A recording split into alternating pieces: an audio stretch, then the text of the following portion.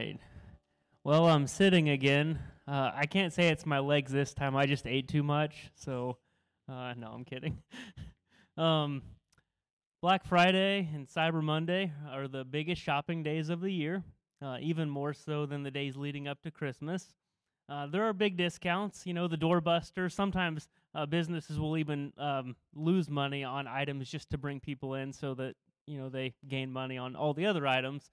But there's big discounts. We know about some of the deals. Sometimes they let people know weeks in advance so they get ready and get there ahead of time. And then sometimes it's surprises. You got to show up if you want to see what they have. Well, according to BlackFriday.com, this is from last year. We'll have updated statistics from this year. But in 2020, Cyber Monday was the top day consumers planned to shop. 30% saying they plan to shop on Monday online, compared to 24% for Black Friday. Well, in 2020, after the fact, there were some numbers. So Thanksgiving weekend, Thursday to Monday, it drew 186.4 million U.S. shoppers, spending an average of $311.75 on gifts. Black Friday 2020, so just Thanksgiving and Friday alone, and a lot of stuff was closed on Thanksgiving last year and this year as well, but it raked in $14.13 billion in online sales, $9.3 billion, $0.03 billion on Black Friday, and $5.1 billion spent on Thanksgiving. That was a 19% increase over 2019. I thought that was a little bit interesting that, during the pandemic, people spent more money than they did before. But in 2020, the top-selling products were probably the same this year or similar. They were Hot Wheels, Super Mario 3D All-Stars, and Animal Crossing. So those are Nintendo video games. AirPods, which is like headphones, wireless headphones. Apple Watches, Lego sets, laptops, and Samsung and TCL 4K TVs. So toys and electronics. On Amazon, the top products were the new Echo Dot, Fire Stick, Alexa Remote, Exploding Kittens card game. I've never played that. I don't think I want to. Philips Sonicare Protective Clean Electric Toothbrush, Rocketbook Panda Planner, and Shark IQ Robot Self-Empty Robot Vacuum. So again, a lot of technology. And then heading into Black Friday 2020, people said they wanted to shop for clothes, 50%, home goods, small appliances, 39%, toys, 21%, technology, 20%, TV, 70%, and 17%, and video games, 16%, which was odd because people went to the stores saying they were going to buy clothes and appliances, but then they bought computers and games. Now, I just share this just because I like statistics, but I thought it would be appropriate this weekend to talk about shopping a little bit just because of Black Friday and Cyber Monday, but not just because of the shopping, but the reason that most people do their shopping. Most people shop this weekend not for themselves, but to buy gifts for others, get their Christmas shopping going or done. And if we're going to spend this much time and energy and money on buying gifts, then maybe we should be able to answer a question: what makes a good gift? What makes a good gift? We have these questions like, what should I get for my wife this year? Or my dad's impossible to shop for. Or I have no idea. What are you supposed to buy for a 13-year-old? So how do we measure the value of a gift? Some would say it's the size, especially if it's a little kid on Christmas with the biggest present under the tree. But then as you get a little bit older, then maybe it's the cost. Maybe, depending on how much they spend on me. Or maybe you get to a point where you don't really care about money as much, and then it's the uniqueness of the gift. Is it something special, sentimental? Is it personalized? Well, if you've ever wondered how people pick out good presents, some people you just think they always get it right. I found these 10 insider tips that will help us to do the same. Just a list of ways to get it right when we buy gifts for others. Number 1, pay attention to the things they buy for themselves. Easy enough. Number 2, consider the gifts they give others. Number 3, use inside operatives, meaning ask someone else who knows them better. Number 4, observe what's needed. Sometimes you just can tell, they need some new shoes, so I'm going to buy them new shoes. Number 5, check out their design choices. 6, check out what they do for fun. 7, give an experience instead of an object. Number 8, solve a problem. Number 9, review social media. We actually call that creeping. online creeping. Whenever you look at someone else's page and just to be looking. And then number 10, personalize the impersonal. So you can find something like a coffee mug and then put a picture on it. Good to go. Wow, that table's too close. Well, last week the idea was a gift for everyone. It was the gift of today, something that all of us today, we have this gift. It's here. This gift this morning is also a very inclusive gift. And so what I'd like to do this morning is first consider what makes a good gift, and then think about a gift that God gave us all. And so why would his gift be so valuable? And it's the same reasons that makes our gifts valuable when we buy gifts for other people or receive them. And so we can measure the value of gifts in 3 ways.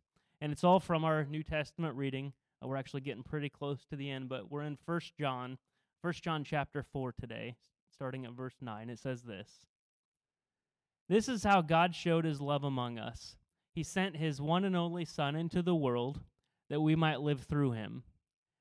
This is love, not that we loved God, but that he loved us and sent his Son as an atoning sacrifice for our sins."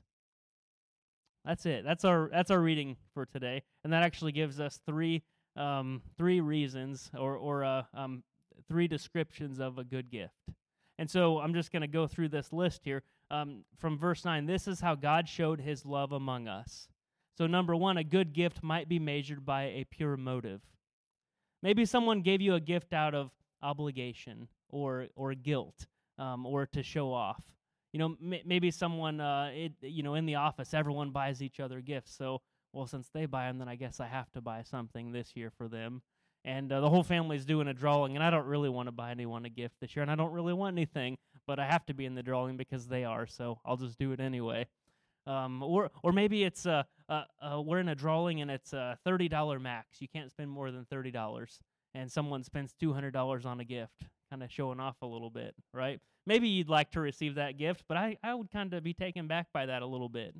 The motive behind a gift, it takes away from the gift if it's not good.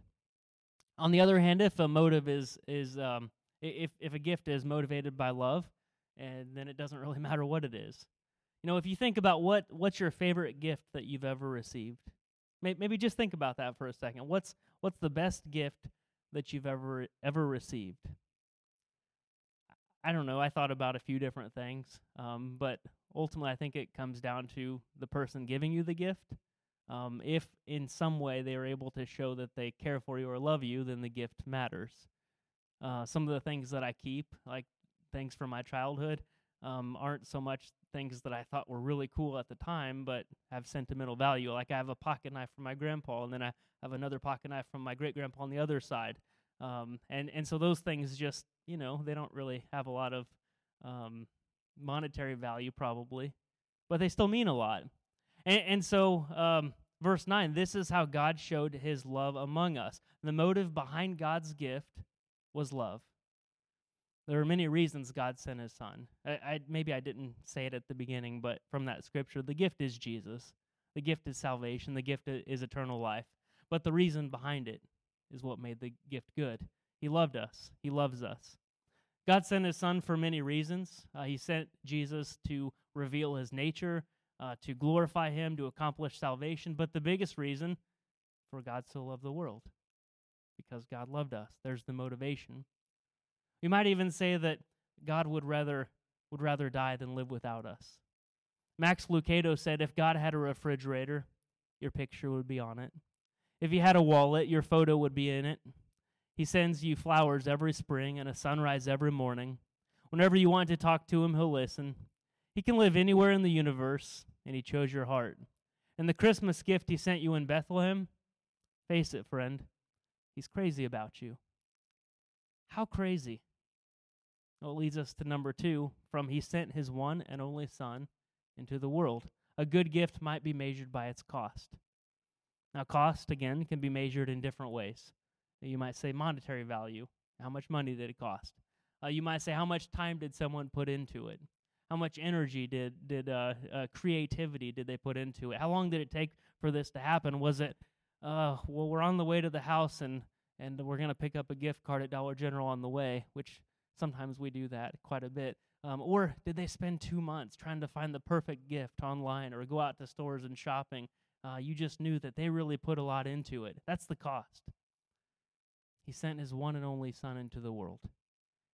The gift of Jesus cost the Father. The gift of Jesus cost Jesus himself. Christmas is an amazing gift. It's an amazing gift named Jesus. Jesus left heaven. He looked at the broken world. He looked at us and he said, all right, it's time to do something about it. Why a manger? Why a lowly people? Why a teenage virgin as his mom? This gift is unlike any other. This is offered to everyone, and it's full of hope. A personalized gift, but for everyone. That big, amazing gift, the last one under the tree, that's not Christmas. That's not what we celebrate right now. Christmas is like the stocking stuffers, the little gifts before. That's what we celebrate right now. This is the beginning of something even bigger to come. And when we get to Easter, then we talk about the resurrection. We get to Good Friday first, the death of Jesus. That's the big gift. This is the start. But when this happened, this led to that. And so this was the beginning of something really big. Verse 10. This is love, not that we loved God, but that he loved us and sent his Son as an atoning sacrifice for our sins. We see just a little bit, but it leads to a mission. And the passage is that we might live through him, which leads to number 3. A good gift might be measured by its usefulness. Jesus said it this way, I have come that they may have life and have it to the full. Not just life, not just existence, not just surviving, but life which means something, life that has worth, life with purpose, life with value, a life with eternal consequences and benefits. One of the most beloved songs of Christmas started out as an advertising gimmick. In 1939, Montgomery Ward, that was for the younger people, that was a store, like a department store, not a person. Montgomery Ward tapped advertising executive Robert May to write a poem that their store Santa Claus could give away to children who came to visit him. Rudolph the Red-Nosed Reindeer first appeared in a little booklet published by the department store chain. More than 2.5 million copies were handed out. By 1946, more than 6 million copies of the poem had been distributed. Rudolph's story came to a musical life in 1949 when May's brother-in-law, Johnny Marks, wrote the music. And after it was turned down by Bing Crosby and Dinah Shore, singing cowboy Gene Autry recorded it. And today, Rudolph the Red-Nosed Reindeer is the highest-selling Christmas carol at more than 25 million units. But what makes this carol so loved? Some people might say it's the courage of Rudolph, the alleged hero of the story. But the real beauty of the story is the focus on grace. By grace, Santa chooses Rudolph despite the fact that he's a clear outsider and a reject. He has a defect, his big, annoyingly shiny red nose, that usually disqualifies him from getting chosen for reindeer games. But despite all the other available candidates, who did Santa choose when the fog rolled in? See, the weakness that was once considered a liability by Rudolph and his fellow reindeer became the strength that Santa used to accomplish his mission. God's gift of his Son, Jesus, is useful. It gives us life, and despite our weaknesses, it gives us meaning and value and purpose. We have a use if we allow him to use us. And so this sermon, it's 2 verses. I would say I didn't do a huge in-depth Bible study on 1 John. It's maybe even a little shallow. And I'm okay with that because when I do this, I still always ask the question, why does this matter? Like how could knowing the use of gifts and specifically God's gift change your life? How could we apply this? How might it make a difference? Well, about gift cards. When you're not putting any time into the gift card, and so they kind of get a bad rap of being impersonal. But the most requested holiday gift for 13 years in a row was gift cards. In 2019, more than 59% of people surveyed said they wanted a gift card this holiday season. Yet almost $3 billion in gift card value, monetary value, went unused in 2019 alone. $3 billion just sitting there, just gone. It sounds like retailers win on that, but actually they have to count it as a liability until it's used, so it's not always good for them.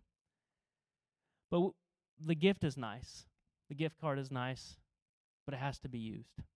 We accept the gift of Jesus by accepting him as our Savior and Lord. That's the start. We use it. I even hate using that word kind of, but we use it now by trusting Jesus as our Lord and Savior, and we trust his word. And by living with this mindset that we love others and that we will live forever. I found a story that I think helps illustrate the use of our gifts. It's kind of a modern-day parable. Once upon a time, there was a famous house builder and painter. After designing the homes, he would then build and paint them. As a painter, he was such an amazing artist that he didn't even need drop cloths. He had a steady hand. He was finicky about using good brushes and quality paint, so there were no drips, just tight trim lines.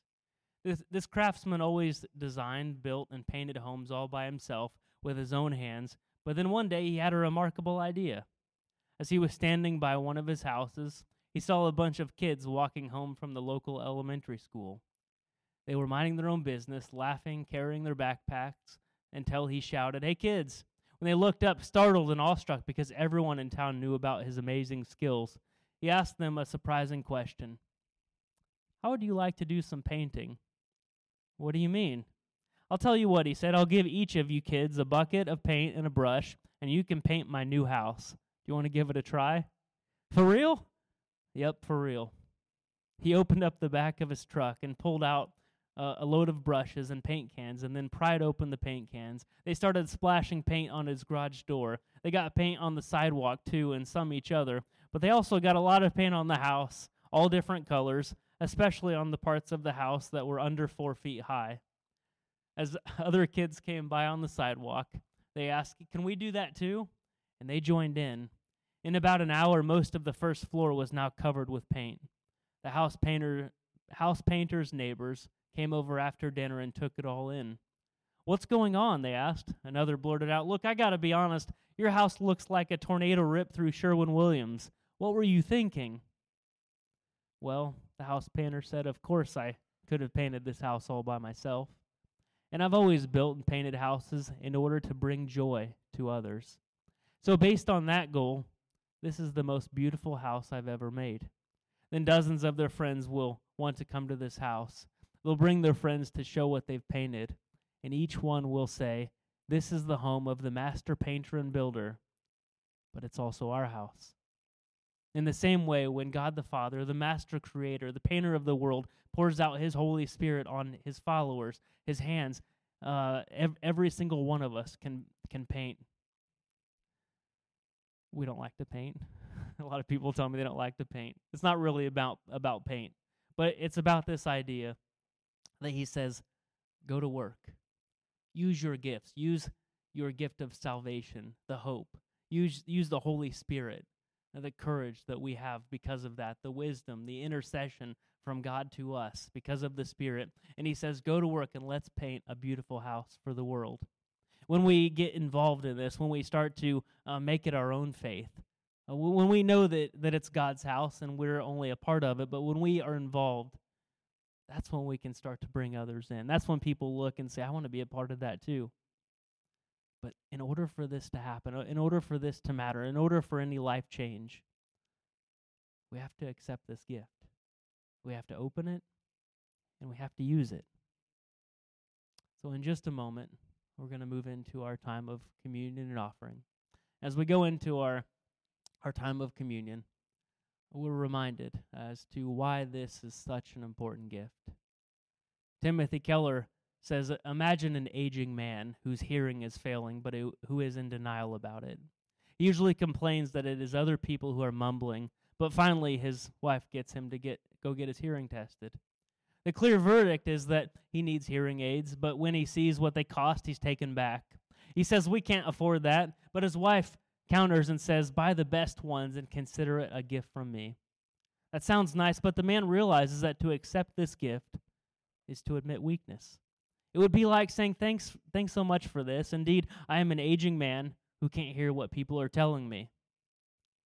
There is no way to receive some gifts unless we admit our need. We realize that this gift of Jesus is unlike any other, and without it, we lose out on life. We lose out on heaven. We lose out on eternal joy. And so we give thanks. We come to this time of communion to give thanks for the gift of Jesus, who was given out of a pure motive, out of love for us, who gave and was willing to pay everything, his life. And I think who is far more useful than we could ever imagine. What would it look like if we truly received this, not just opened it and enjoyed it for ourselves, but used it to share this life-changing hope with the world? Let's pray. Father, I first thank you for the gift. We thank you for Jesus. We thank you that you saw us in the world that we messed up, a beautiful world that you gave us, yet we decided to choose other things, decided not to be obedient, decided not to love you first. But that didn't change your love for us. And so I thank you that not only did you tell us, but you proved through giving your Son. And so today I just pray that we accept this, that we open and enjoy it, that when we sing praises, when we fellowship with one another, when we study your word, it's not just out of obligation or duty, but out of joy. Because when we open your word, it's a love story, a love letter from you to us, capped off by you sending your Son to prove that. And so I pray that our lives would be different and that the world would be different because of what you've done for us. So we thank you for Jesus. It's his name we pray. Amen.